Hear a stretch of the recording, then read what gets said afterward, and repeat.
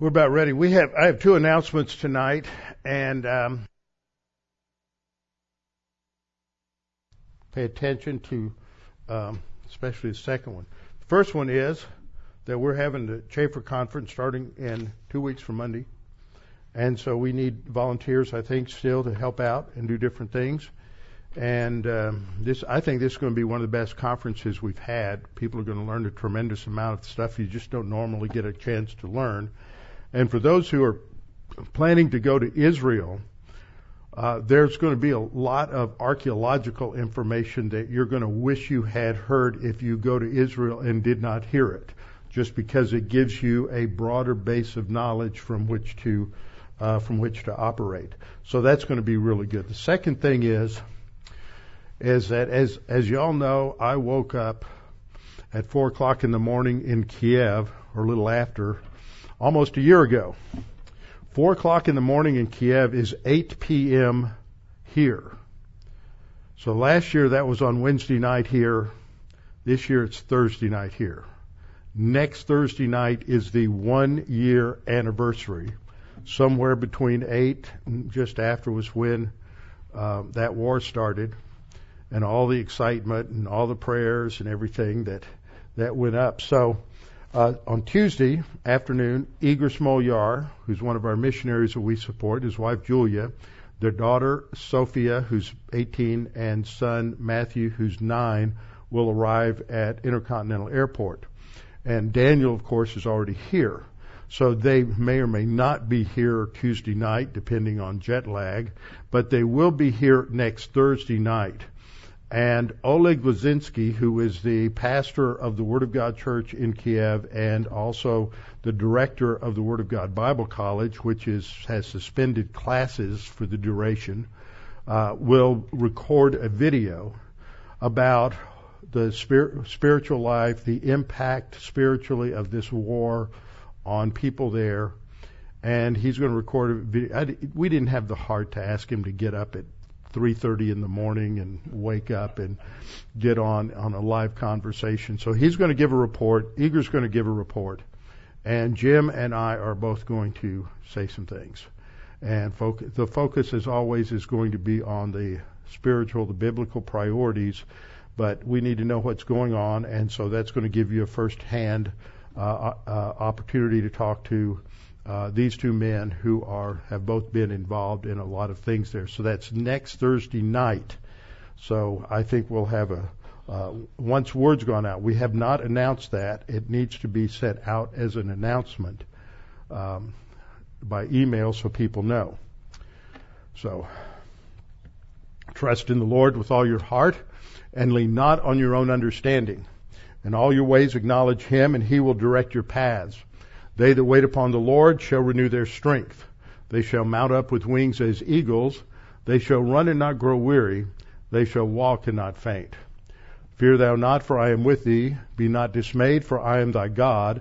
I will strengthen thee, yea, I will help thee. Yea, I will uphold thee with the right hand of my righteousness. Be anxious for nothing, but in everything by prayer and supplication, with thanksgiving, let your requests be made known unto God, and the peace of God, which surpasses all comprehension, shall defend your hearts and minds in Christ Jesus. Thou wilt keep him in perfect peace, whose mind is stayed on thee, because he trusteth in thee. For the grass withers and the flower fades, but the word of our God shall stand forever. After a few moments of silent prayer, so you can make sure you're in right relationship with the Lord, then I will open in prayer. Let's pray.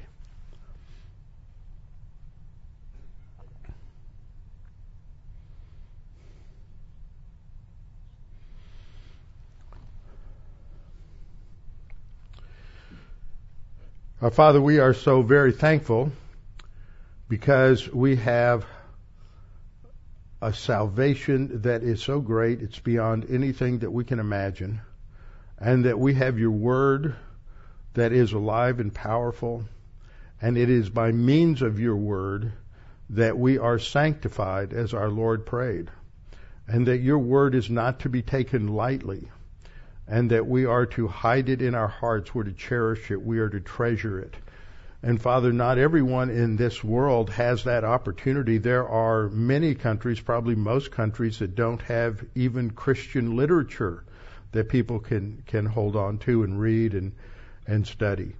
So Father, we do thank you for these wonderful blessings that we have. We pray for our nation. We pray for things that are going on around the world by nations and people that despise our country and despise Christianity. And we know that we are to stand fast, as we'll study in our scripture tonight. But Father, we just trust in you. We do not have omniscience. We don't know what's coming. And Father, we just trust in you. So Father, we pray that as we study your word tonight, it might encourage us, strengthen us, challenge us. In Christ's name, amen. All right. Let's open our Bibles to Philippians chapter 1.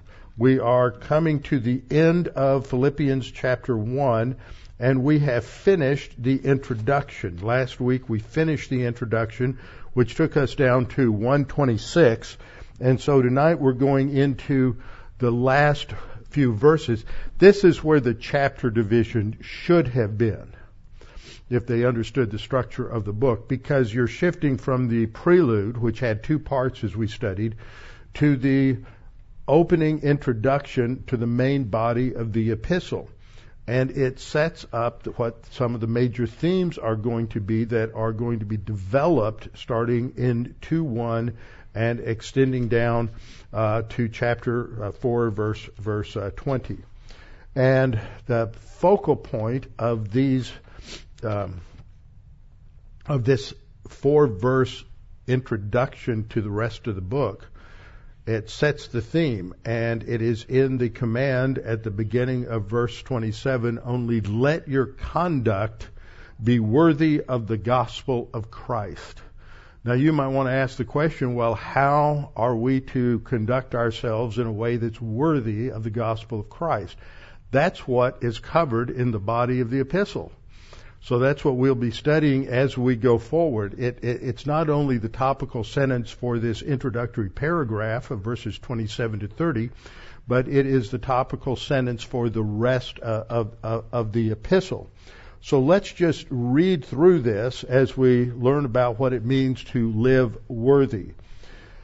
This is a New King James translation, and I just want to point out a couple of things by way of structure. A lot of people just don't understand structure, but structure is how the writer organized his thinking to emphasize the things that he wanted to emphasize. And there's a lot of things that go on in terms of how they structured sentences to bring out key points and relate all of that together. So I like to talk a little bit about structure as we're going into a paragraph. So we read this in the New King James, only let your conduct be worthy of the gospel of Christ, so that whether I come and see you or am absent, I may hear of your affairs, that you stand fast in one spirit with one mind, striving together for the faith of the gospel, and not in any way terrified by your opponents, which is to them a proof of perdition, but to you of salvation, and that from God.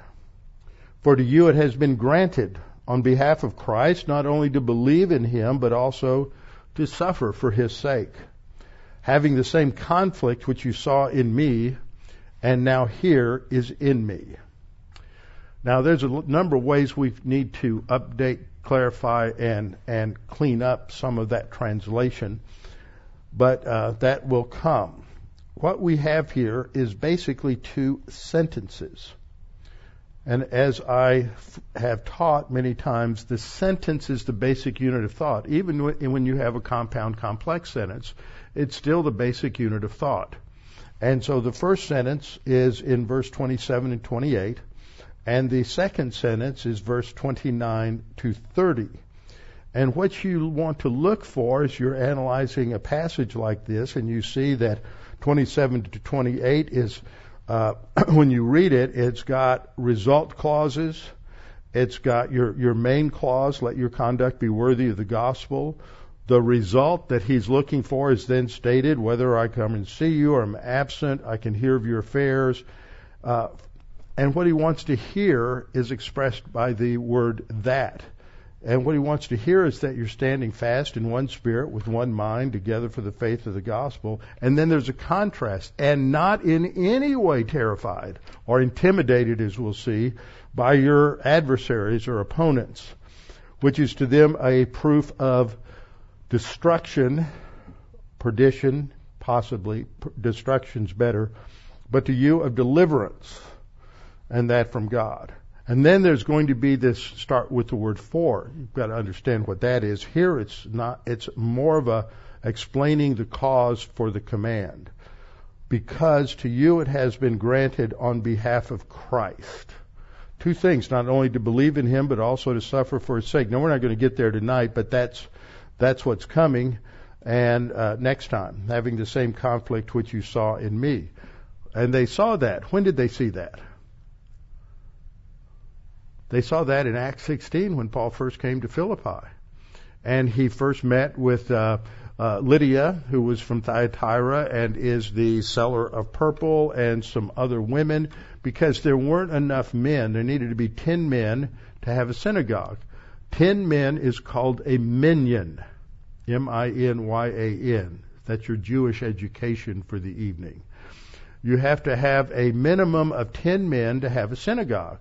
And so they didn't have a synagogue, obviously. Now, what do we know about Philippi? Well, Philippi was a Roman colony. This was the retirement center for Roman soldiers and officers and politicians.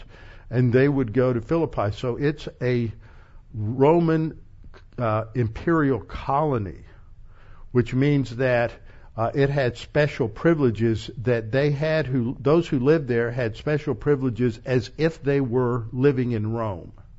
Now that's very important. That takes us back to understanding some things that happened in Acts 16. So just to remind you, when they got there, Paul was going through the streets and he is giving the gospel at different places, but he has someone who is decided to volunteer to be his PR person and to tell everybody who he is. But this was a woman who was possessed by a demon and is a fortune teller. And what she was saying about him was correct, but he didn't want to have he didn't want to be validated by a demon. So he got a little irritated with her and told her to be quiet and cast out the demon. Now, her masters, because she was a slave, her masters were just a little bit peeved as he destroys their business with one command. And so they start a riot against Paul. And so the people join in, and there's this huge problem, and then the authorities come in and arrested them and began to beat them under the authority and approval of the magistrates. And it happened so quickly that Paul didn't have time to assert his Roman citizenship. And then they threw him in jail. And so they're in jail overnight, and he and Silas are singing hymns. Now, Paul is, if we know him, and we do, he is giving the gospel to the others who are in the jail.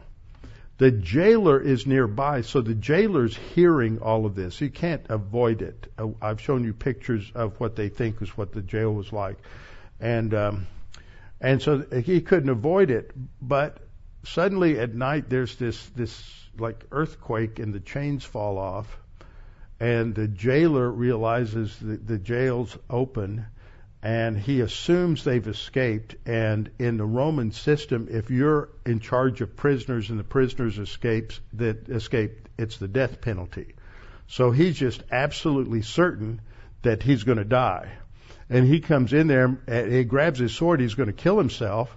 And Paul says, stop, we're all here, nobody left. And the jailer said, well, what must I do to be saved?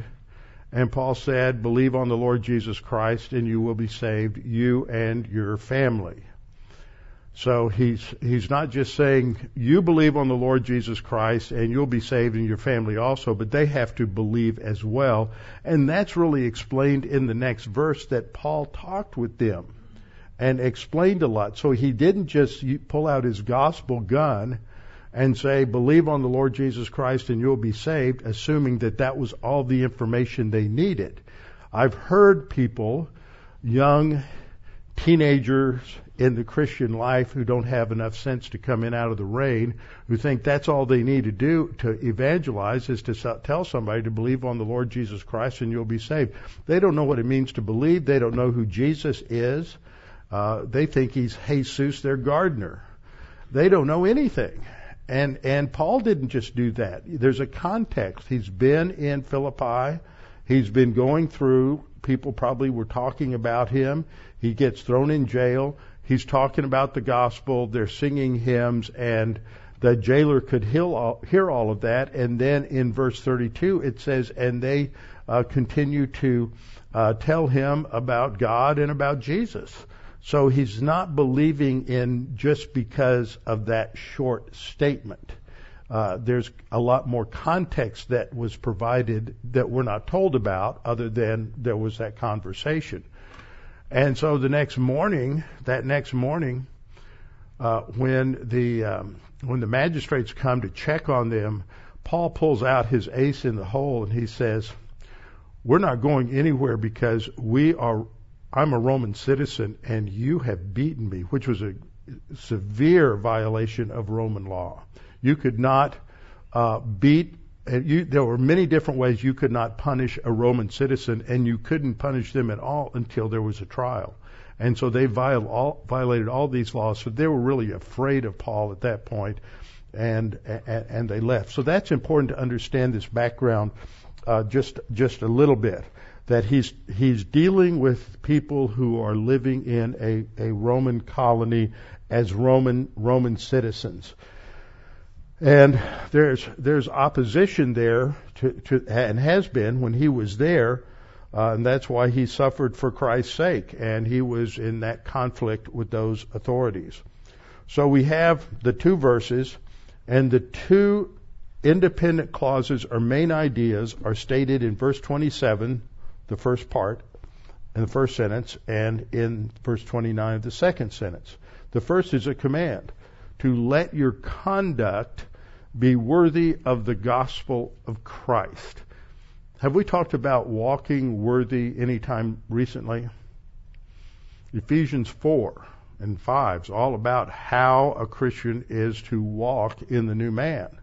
So that he's just giving this command here, and the rest of the epistle is going to be explaining it.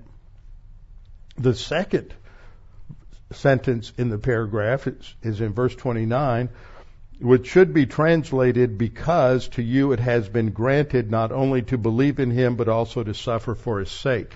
And that's all developed within the rest of this epistle. So those are the two big thoughts. Number one, you're to walk worthy.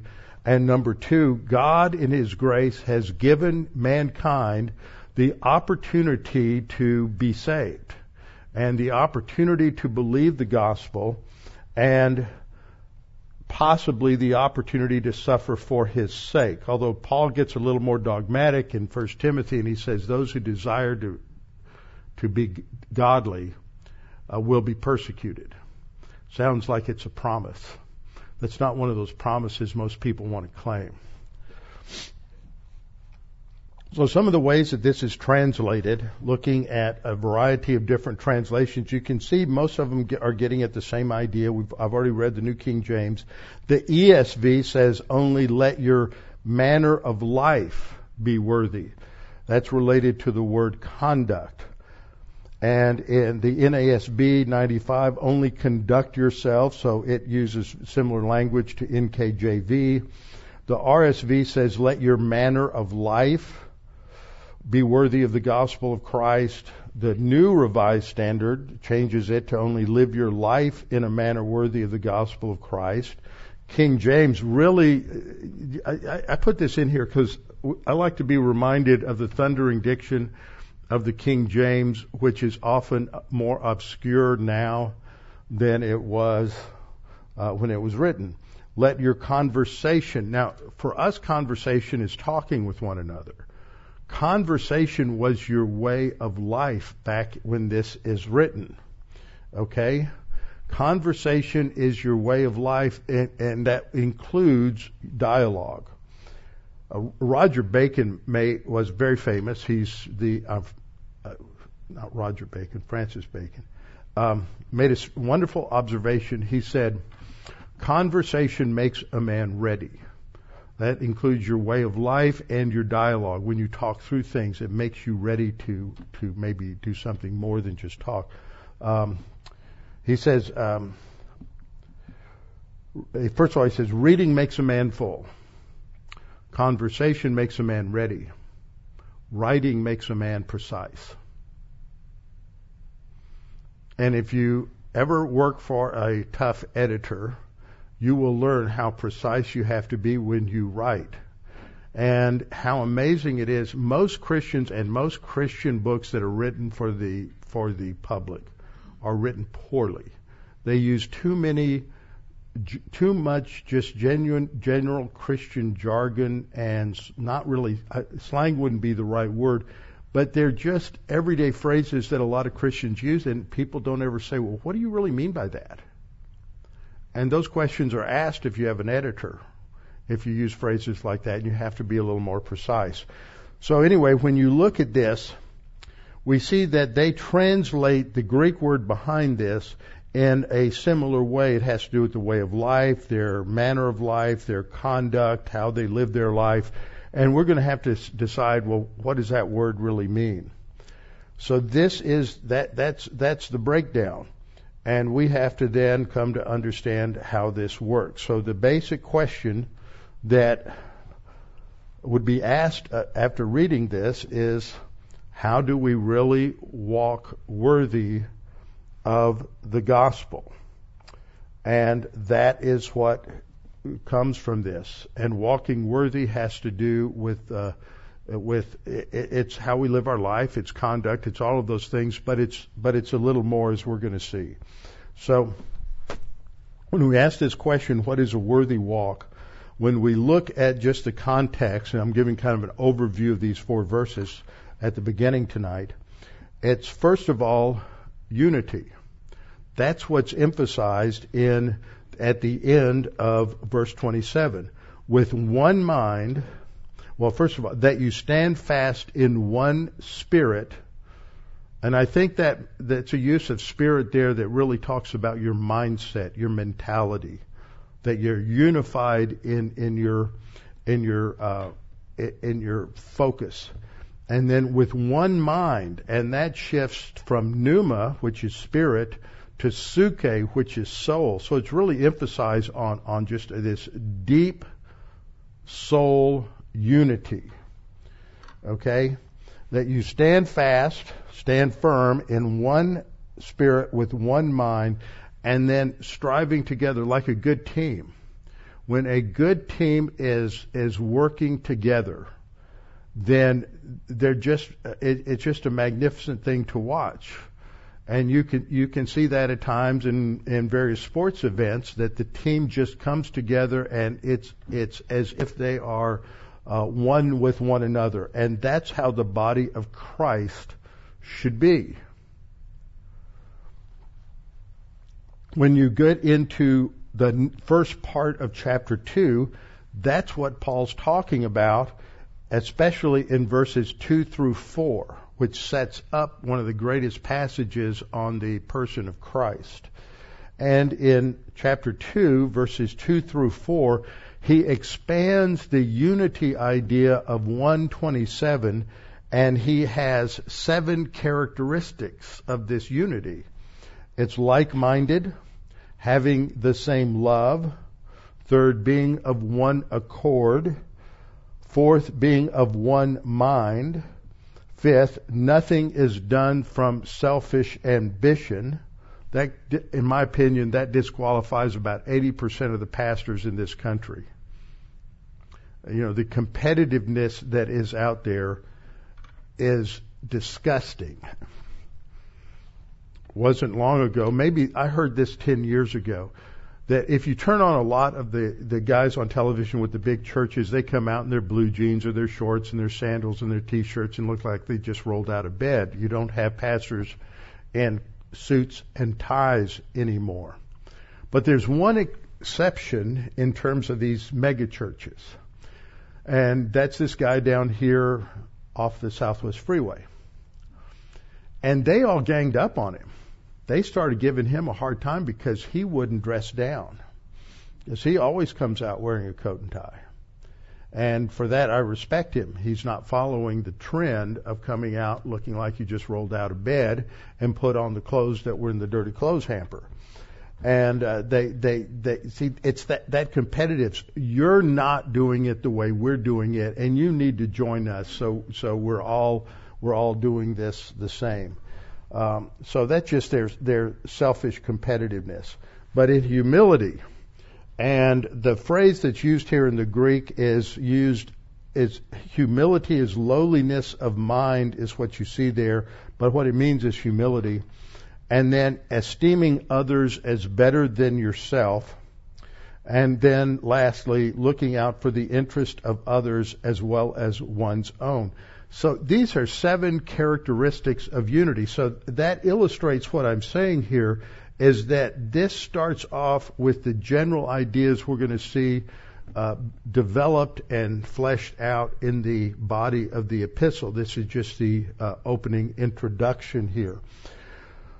So Paul says in this first sentence that gives this command to let your conduct be worthy of the gospel of Christ, so that whether I come and see you or am absent, I may hear of your affairs. And then we see the word that. This translates a Greek word, hati, that is, it can mean because. It can basically be untranslated because it's introducing a direct quote. It can be translated that as it's introducing an indirect quote. And after verbs of seeing and hearing, see, it says, I may hear, it expresses the content of what you hear. If it's a verb of seeing, then after it says you saw that, it's telling you what was seen. So that's what he wants to hear. This is the report that they're standing firm, they're standing fast in unity. And then we go to verse 28, and there's a contrast, and it says, and not in any way terrified by your adversaries, your opponents, your enemies. It could be translated a number of those ways. Now, it's real easy to get terrified when you're in certain situations. This morning, one of the very first things I saw on my phone when I awakened was a text about a report, and I don't know where that text came from, but I did a search on it and I found other reports, and the one I'm going to show you here in just a minute is from ABC News in Australia. And this is the headline. Queensland police say that, and I don't know how to pronounce this, Wiambla shooting. This was a shooting that took place and several people were killed recently. It's a terrorist attack motivated by premillennialism. Here's what that means. A terrorist attack motivated by premillennialism. Y'all are a bunch of terrorists. I didn't say you were terriers. I said you're terrorists. Okay? And so this is what was reported, by the chief of police.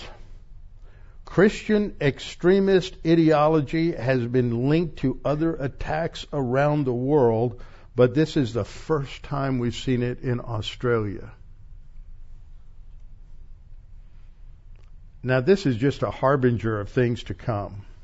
I'm going to read the rest of this article to you because it really doesn't define anything for you. It doesn't come along and say, how did they jump to this conclusion? Well, it doesn't matter, because the unsaved pagan world out there, the woke radical leftist don't care. They just jump to these conclusions. And their conclusion is anybody that doesn't believe in my woke radical leftist agenda is, first of all, they are anti-democracy. And you need to think about that, because that's what you've heard long before January 6th a couple of years ago. Was anybody who disagrees with them is against democracy. They define the term now. And anybody who doesn't believe in their woke, leftist, which is really Marxist worldview, is their enemy. And they're an enemy of their freedom, and they're an enemy of their democracy. And so they think that they want to stamp it out. And that's where we're headed. This is just a harbinger of things to come. We've already seen how they're trying to marginalize all conservatives and Republicans. Every time they open their mouth, the first thing they say is they're against democracy. They hate democracy. They don't want to take our democracy away from us. And they're defining democracy as the freedom to be homosexual, LGBTQ perverts, and to live in a fantasy world where they can be whatever they want to be. In the morning they may be a woman when they've got different hardware, and in the afternoon they may be a whatever. They're going to pick between 100 and some odd genders, and we laugh at that. But I've been given a good report from a reasonably solid source that I trust, that there is a principal in a high school in Cy-Fair who lets the kids come and be whatever they want to be every day. And that one of the kids was going to be a cat. And her parents came down and brought a kitty litter box for her to put into the girls' restroom so that she could use the kitty litter box because she's a cat. The trouble is that our universities are graduating education majors who are Marxist, radical, leftist activists. And they go into the schools. They go in to be teachers, and they become administrators. And they're just going to do the same thing you would do if you're in that position. You're going to live and operate on the basis of your norms and standards. And their norms and standards are divorced from reality. But that's what's happening at the public school level all the way up. And I know there are exceptions. But there's a book that is in our library. I've just gotten a couple more copies for Russell and Alex to read, called Already Gone by Ken Ham. Came out about 10 years ago.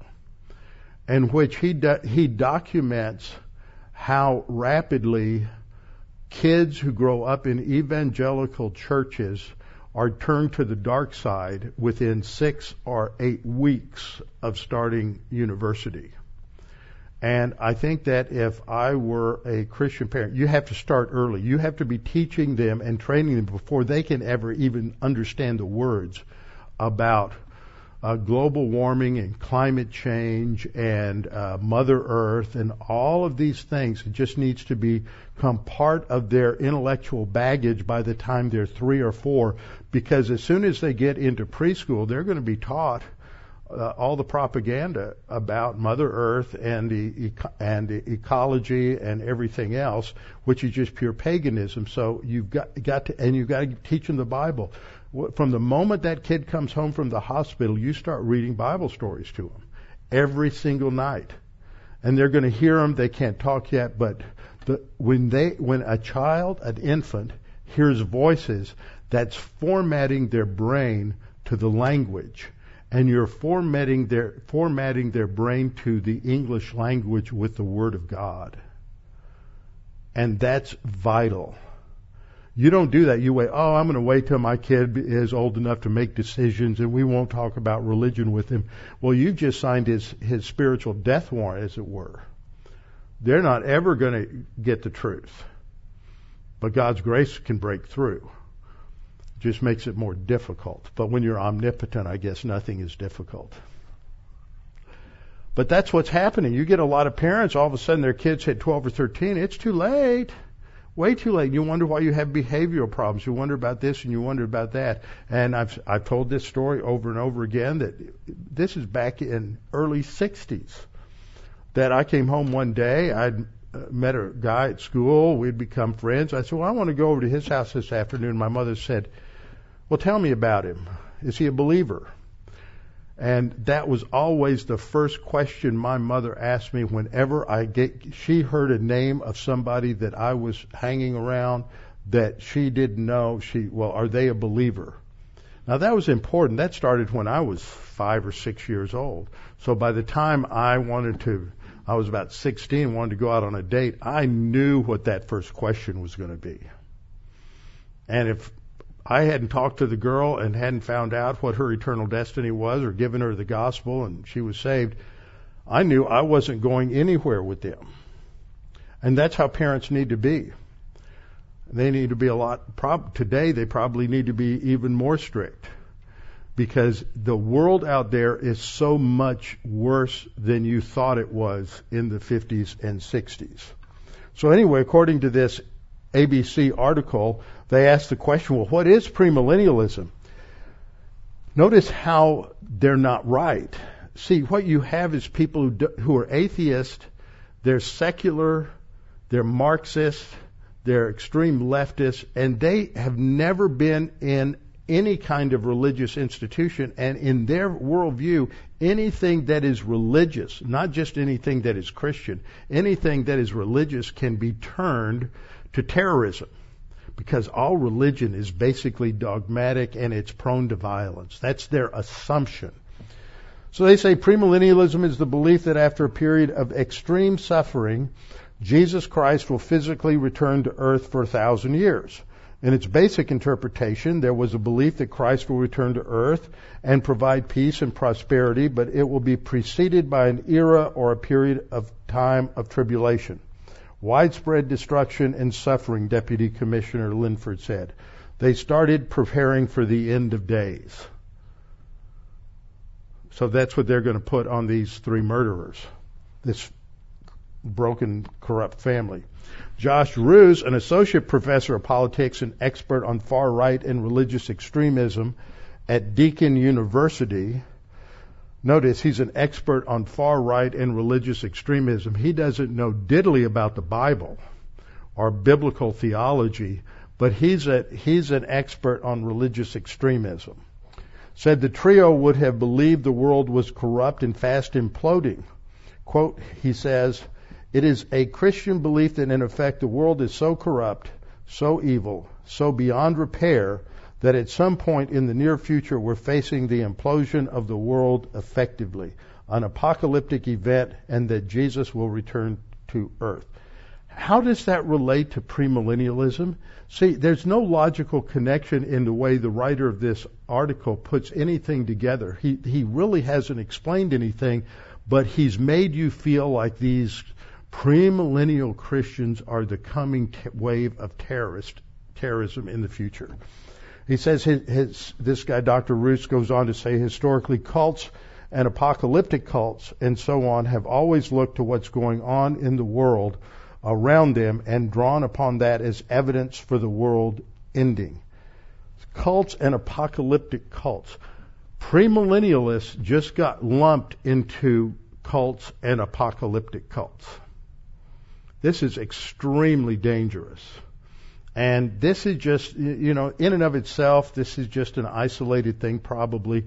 But there are other isolated things that are happening, and they come together. But you see how the world is forcing people to start interpreting something that is normative in Christianity. So we are not to be terrified, because the suffering could be coming in our lifetime. So in verse 27, Paul says, only let your conduct be worthy of the gospel of Christ. So that, this is the result that he wants. He wants your conduct to be consistent and worthy of the Lord Jesus Christ, the gospel of Christ rather.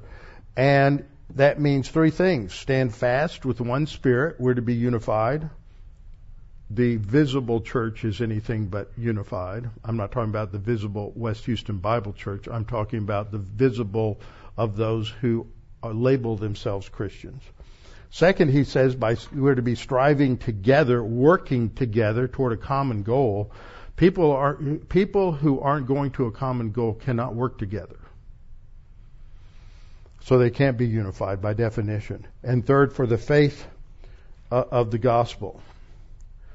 So this is what he's calling for. Now, the interesting thing is this word that he begins with, and notice how Paul tailors his message to an audience. Every pastor needs to do this. I do this. I think some people think that if I were to come and speak at their church, which doesn't have a lot of background, that I would teach them the same way I teach here at West Eastern Bible Church. I don't. I spent a lot of years talking to and teaching black pastors in a black Baptist setting where there was a lot of hooping and many other things, and you have to take people where they are. You don't take people where they aren't. And we started this church. We had a lot of mature believers who were under good Bible teaching for a long time, and we're transitioning to getting a lot of younger ones that don't have that background. And I wrestle with that I need to be changing, focusing things on so that these younger ones can begin to grow and mature and learn the Bible, because that's how the older ones in this congregation got to where they are. So this first word, let your conduct, they've translated the verb as an imperative, as to let your conduct or conduct yourselves. The Greek verb is politeuomai from the root, the noun root polis, for city. Like at the end of metropolis, you have this. It's the city, and so it's where we get our word politics. And so it has to do with how a country is ruled or governed, or how a citizen conducts themselves. And it's a present middle or present middle imperative, which has to do with the fact that you're to make this decision about how you're going to conduct yourself. It has that sort of reflexive idea, and it is often used to mean to live as a citizen. Okay, and not or to conduct your life, and this is to be done in a manner that is worthy of the gospel. Now I'm going to go back to this slide with politeuma. This word is only used, politeumai, the verb is only used one other time in the New Testament. And that one other time that it is used is in Philippians 1:19, where, that's the wrong verse. It's in Acts. It shows up in Acts. I think Acts 23:1. Then Paul, looking earnestly at the council, this is when he is on trial before the Sanhedrin, said, "Men and brethren, I have lived in all good conscience before God until this day." And the word that is translated "I have lived" is this verb politeumai. And it has this idea that in BDAG, which is your standard Greek lexicon, the first meaning is to be a citizen or live live your citizenship. And the third meaning, that in a dictionary, when they list them 1, 2, 3, 4, 5, 1 is the most common, second is the second most common, third is the third most common meaning, and it is to conduct your life or live. So the translation, only let your live your life worthy of the gospel, is a very good translation, but it does have this sort of citizenship background, and so I've chosen to translate this, only continue to exercise your citizenship in a manner worthy of the gospel of Christ. Now he's going to come back to this citizenship later in Philippians 3. He's going to talk about our citizenship in heaven. But he hasn't really defined that yet. So if you're reading through the epistle, you're going to read this before you understand the meaning in chapter 3 because you haven't gotten there yet. But the idea here is that you're just living your citizenship. And he's got a nuance here for these people in Philippi because they are Roman citizens and they're proud of it and they are patriotic and they want to be good law-abiding citizens. And so when he says live your life and he uses this word, the innuendo there is just like you want to be a good Roman citizen, you need to be a good citizen of heaven. You need to be living as a good citizen worthy of the gospel of Christ. And when we get to that phrase, the gospel of Christ, that is the gospel that is about Christ, that focuses on Christ. But where else have we heard this term about living worthy? This is in Ephesians 4. Think about what we studied back when we were in Ephesians 4:1.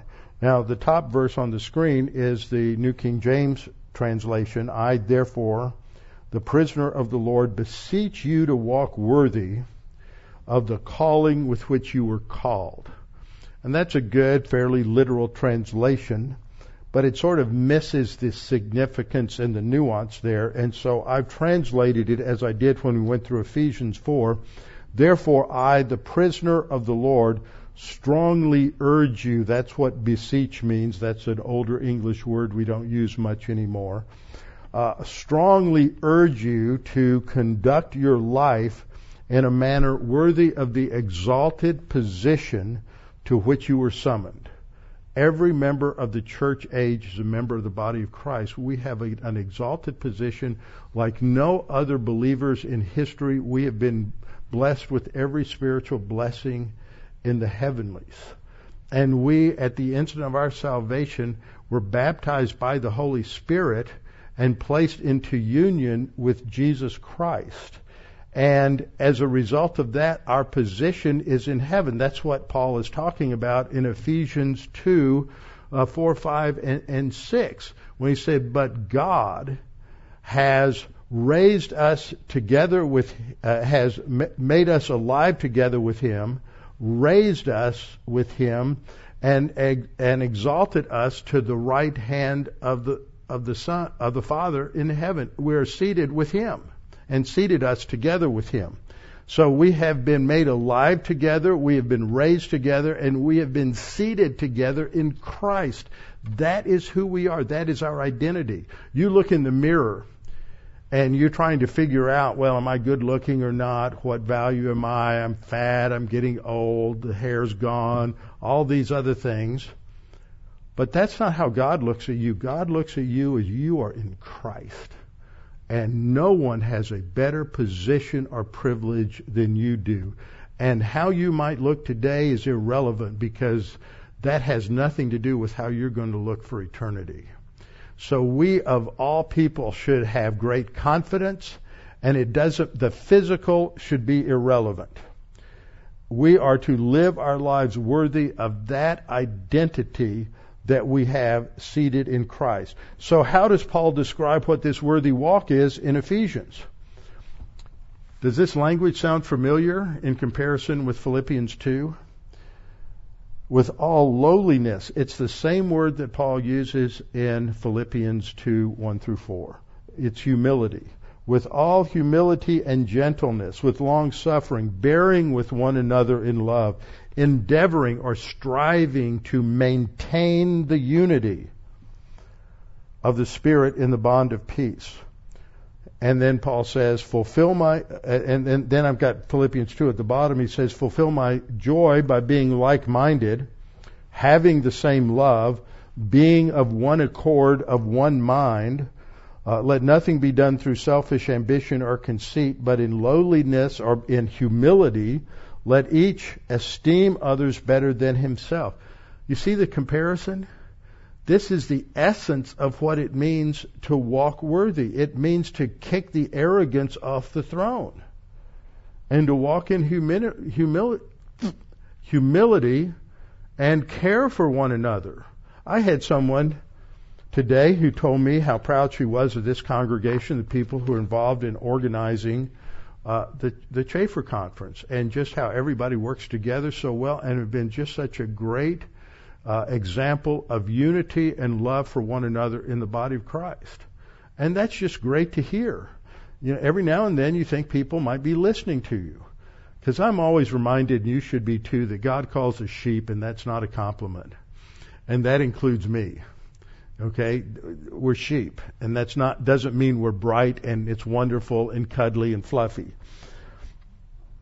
So we are to be humble. We're to recognize who we are. So we are to live our lives as good citizens by being worthy of the gospel about Christ. With the result that, and I'm going to translate that with the gospel about the Messiah, so that with the result that whether I come and see you or that I may hear of your affairs, that you stand fast. And that word is steko, which is a basic word for standing or standing firm. And that would be a good way to translate it, that you stand firm in one spirit, which is unity, with one mind. You're like one soul. You're just joined together in a common action, which is to strive together, or actually to work together for the faith of the gospel, the faith of salvation that is part of the gospel. So the word there that is translated to stand, not to stand firm, but to working together, is this word sunathleo, and it's a participle of means. So it should be translated standing firm by working together. So that helps us understand how are we to work together by standing. How do we stand firm? By working together for the faith of the gospel. Where we're going to run into that word again, but this is the word pistis, which means to trust. In some contexts, it refers to naming belief, which is to understand and agree with and trust the statements of the Scripture. And the contrast comes in verse 28 that we're not to be terrified by our opponents, no matter what they look like, no matter what they threaten us with. And we have it so easy here in the United States. But you go to a lot of countries in this world, they are under severe persecution. There are so many countries in sub-Saharan Africa where the Muslims are going through the villages day in and day out and raping and killing and torturing Christians. And you go to places like India where you've become the lowest caste if you're a Christian. Or you go to one of the worst places is Pakistan. And the torture and everything, and they hardly even have a Bible that they can read. And you know, we have missionaries, David Ibrahim and his wife, who go into Africa. He's a fifth-generation pastor that goes into Pakistan, and they distribute literature, and they take a lot of humanitarian aid because of the earthquakes and things that have hit Pakistan and the floods. So this is a tremendous thing, and they give people the gospel, which is the most important thing. And so we're not to be terrified by the adversaries, which is to them a proof of perdition. Now that's a funny phrase. What is to them a proof of perdition? Any idea? Well, it looks like it would be terrified by your adversaries. That would be to them a proof of perdition. Now that's not what it is. That's why one of the places where Greek is really good, because the relative pronoun there that is translated which is a feminine singular. Now if you look back, that means it's got to relate to a noun that is a feminine singular. Well, adversaries is neither feminine nor singular. It's got an S on the end. It's plural. So it can't be referring to that. It can't be referring to being terrified. We have to actually go back to verse 27. Gospel is not a feminine noun. Faith is a feminine noun. Faith is a feminine singular noun. So the which goes back to the faith at the end of verse 27. So it is by that faith. That faith is to them. The faith of the believer in Jesus Christ who is standing firm is to them a sign, a demonstration, a proof, visible proof of their destruction. Unbelievers know. They try to cover it up. They try to hide it. They suppress the truth in unrighteousness. And there's just something about believers that it's either going to attract them in a positive way or it's going to attract them in a horrible way, and they're going to just want to do away with you because you're reminding them that there's a God. So it's a demonstration of their destruction. I'm not going to translate it perdition because that carries with it in English the idea that this is talking about eternal condemnation. I don't think it is, because when you look at the next phrase, but to you of salvation, see, we always see these translators who sort of default to any word related to sozo, which is the verb for to save, but it also means to deliver from difficult circumstances. It also means to heal. It has a range of meanings. And a lot of times what you get is historically as translators, every time they see sozo the verb or soteria the noun, they default to its phase one salvation. On the positive side, they just want everybody to be saved. But on the negative side, they confuse people. Because this is pretty much what Paul said, here we go, in verse 19. In both verse 19 and verse 28, the salvation is not talking about phase 1, phase 2, or phase 3 salvation. It's talking about deliverance from the situation. Paul says this in Philippians 1:19, for I know that this, that is his being in jail, this will turn out for my deliverance. Now, he doesn't know if that's going to be deliverance face to face with the Lord or deliverance getting out of jail and being able to continue to minister to them. But as I pointed out last time, when he uses in 1:19, he uses oida for no. He's saying, I'm confident that this will turn out for my deliverance. And he says that again at the end. And in between, you see that for a while there he wasn't sure, but now he knows with confidence. I know with confidence that this will turn out for my deliverance. So he's talking about being face to face with the Lord, although a lot of people would read that into it. He's talking about his physical deliverance from being in jail. So that's the context for this noun soteria.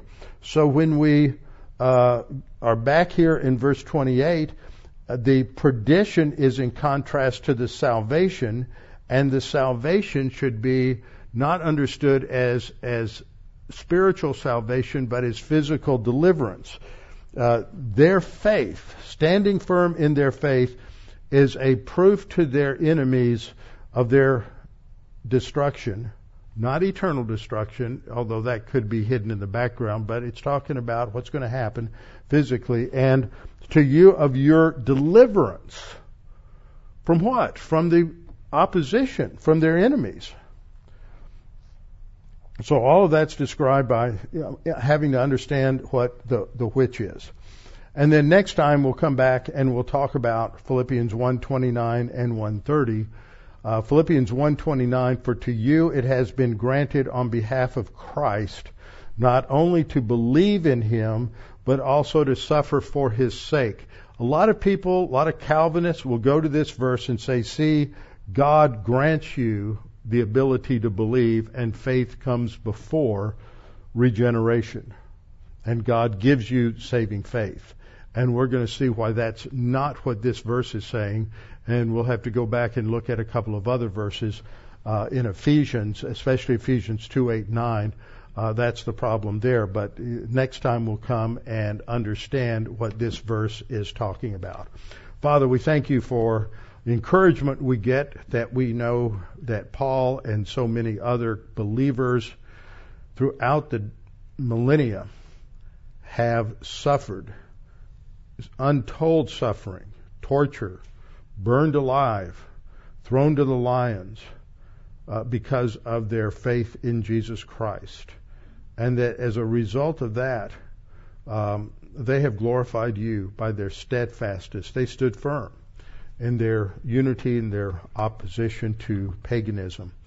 Father, we see the dark clouds on the horizon, and this event that happened the reporting of this event that happened in Australia is just a little foreshadowing of what might come. Might not be next week or next year or next decade, but these forces of evil are gathering against the church. And Father, we pray that we might be able to be steadfast, and that you would give us courage, and that your word would strengthen us, so that whether it's minor things or the big things, we can stand firm for the Lord Jesus Christ and for the faith of the gospel. And we pray this in Christ's name. Amen.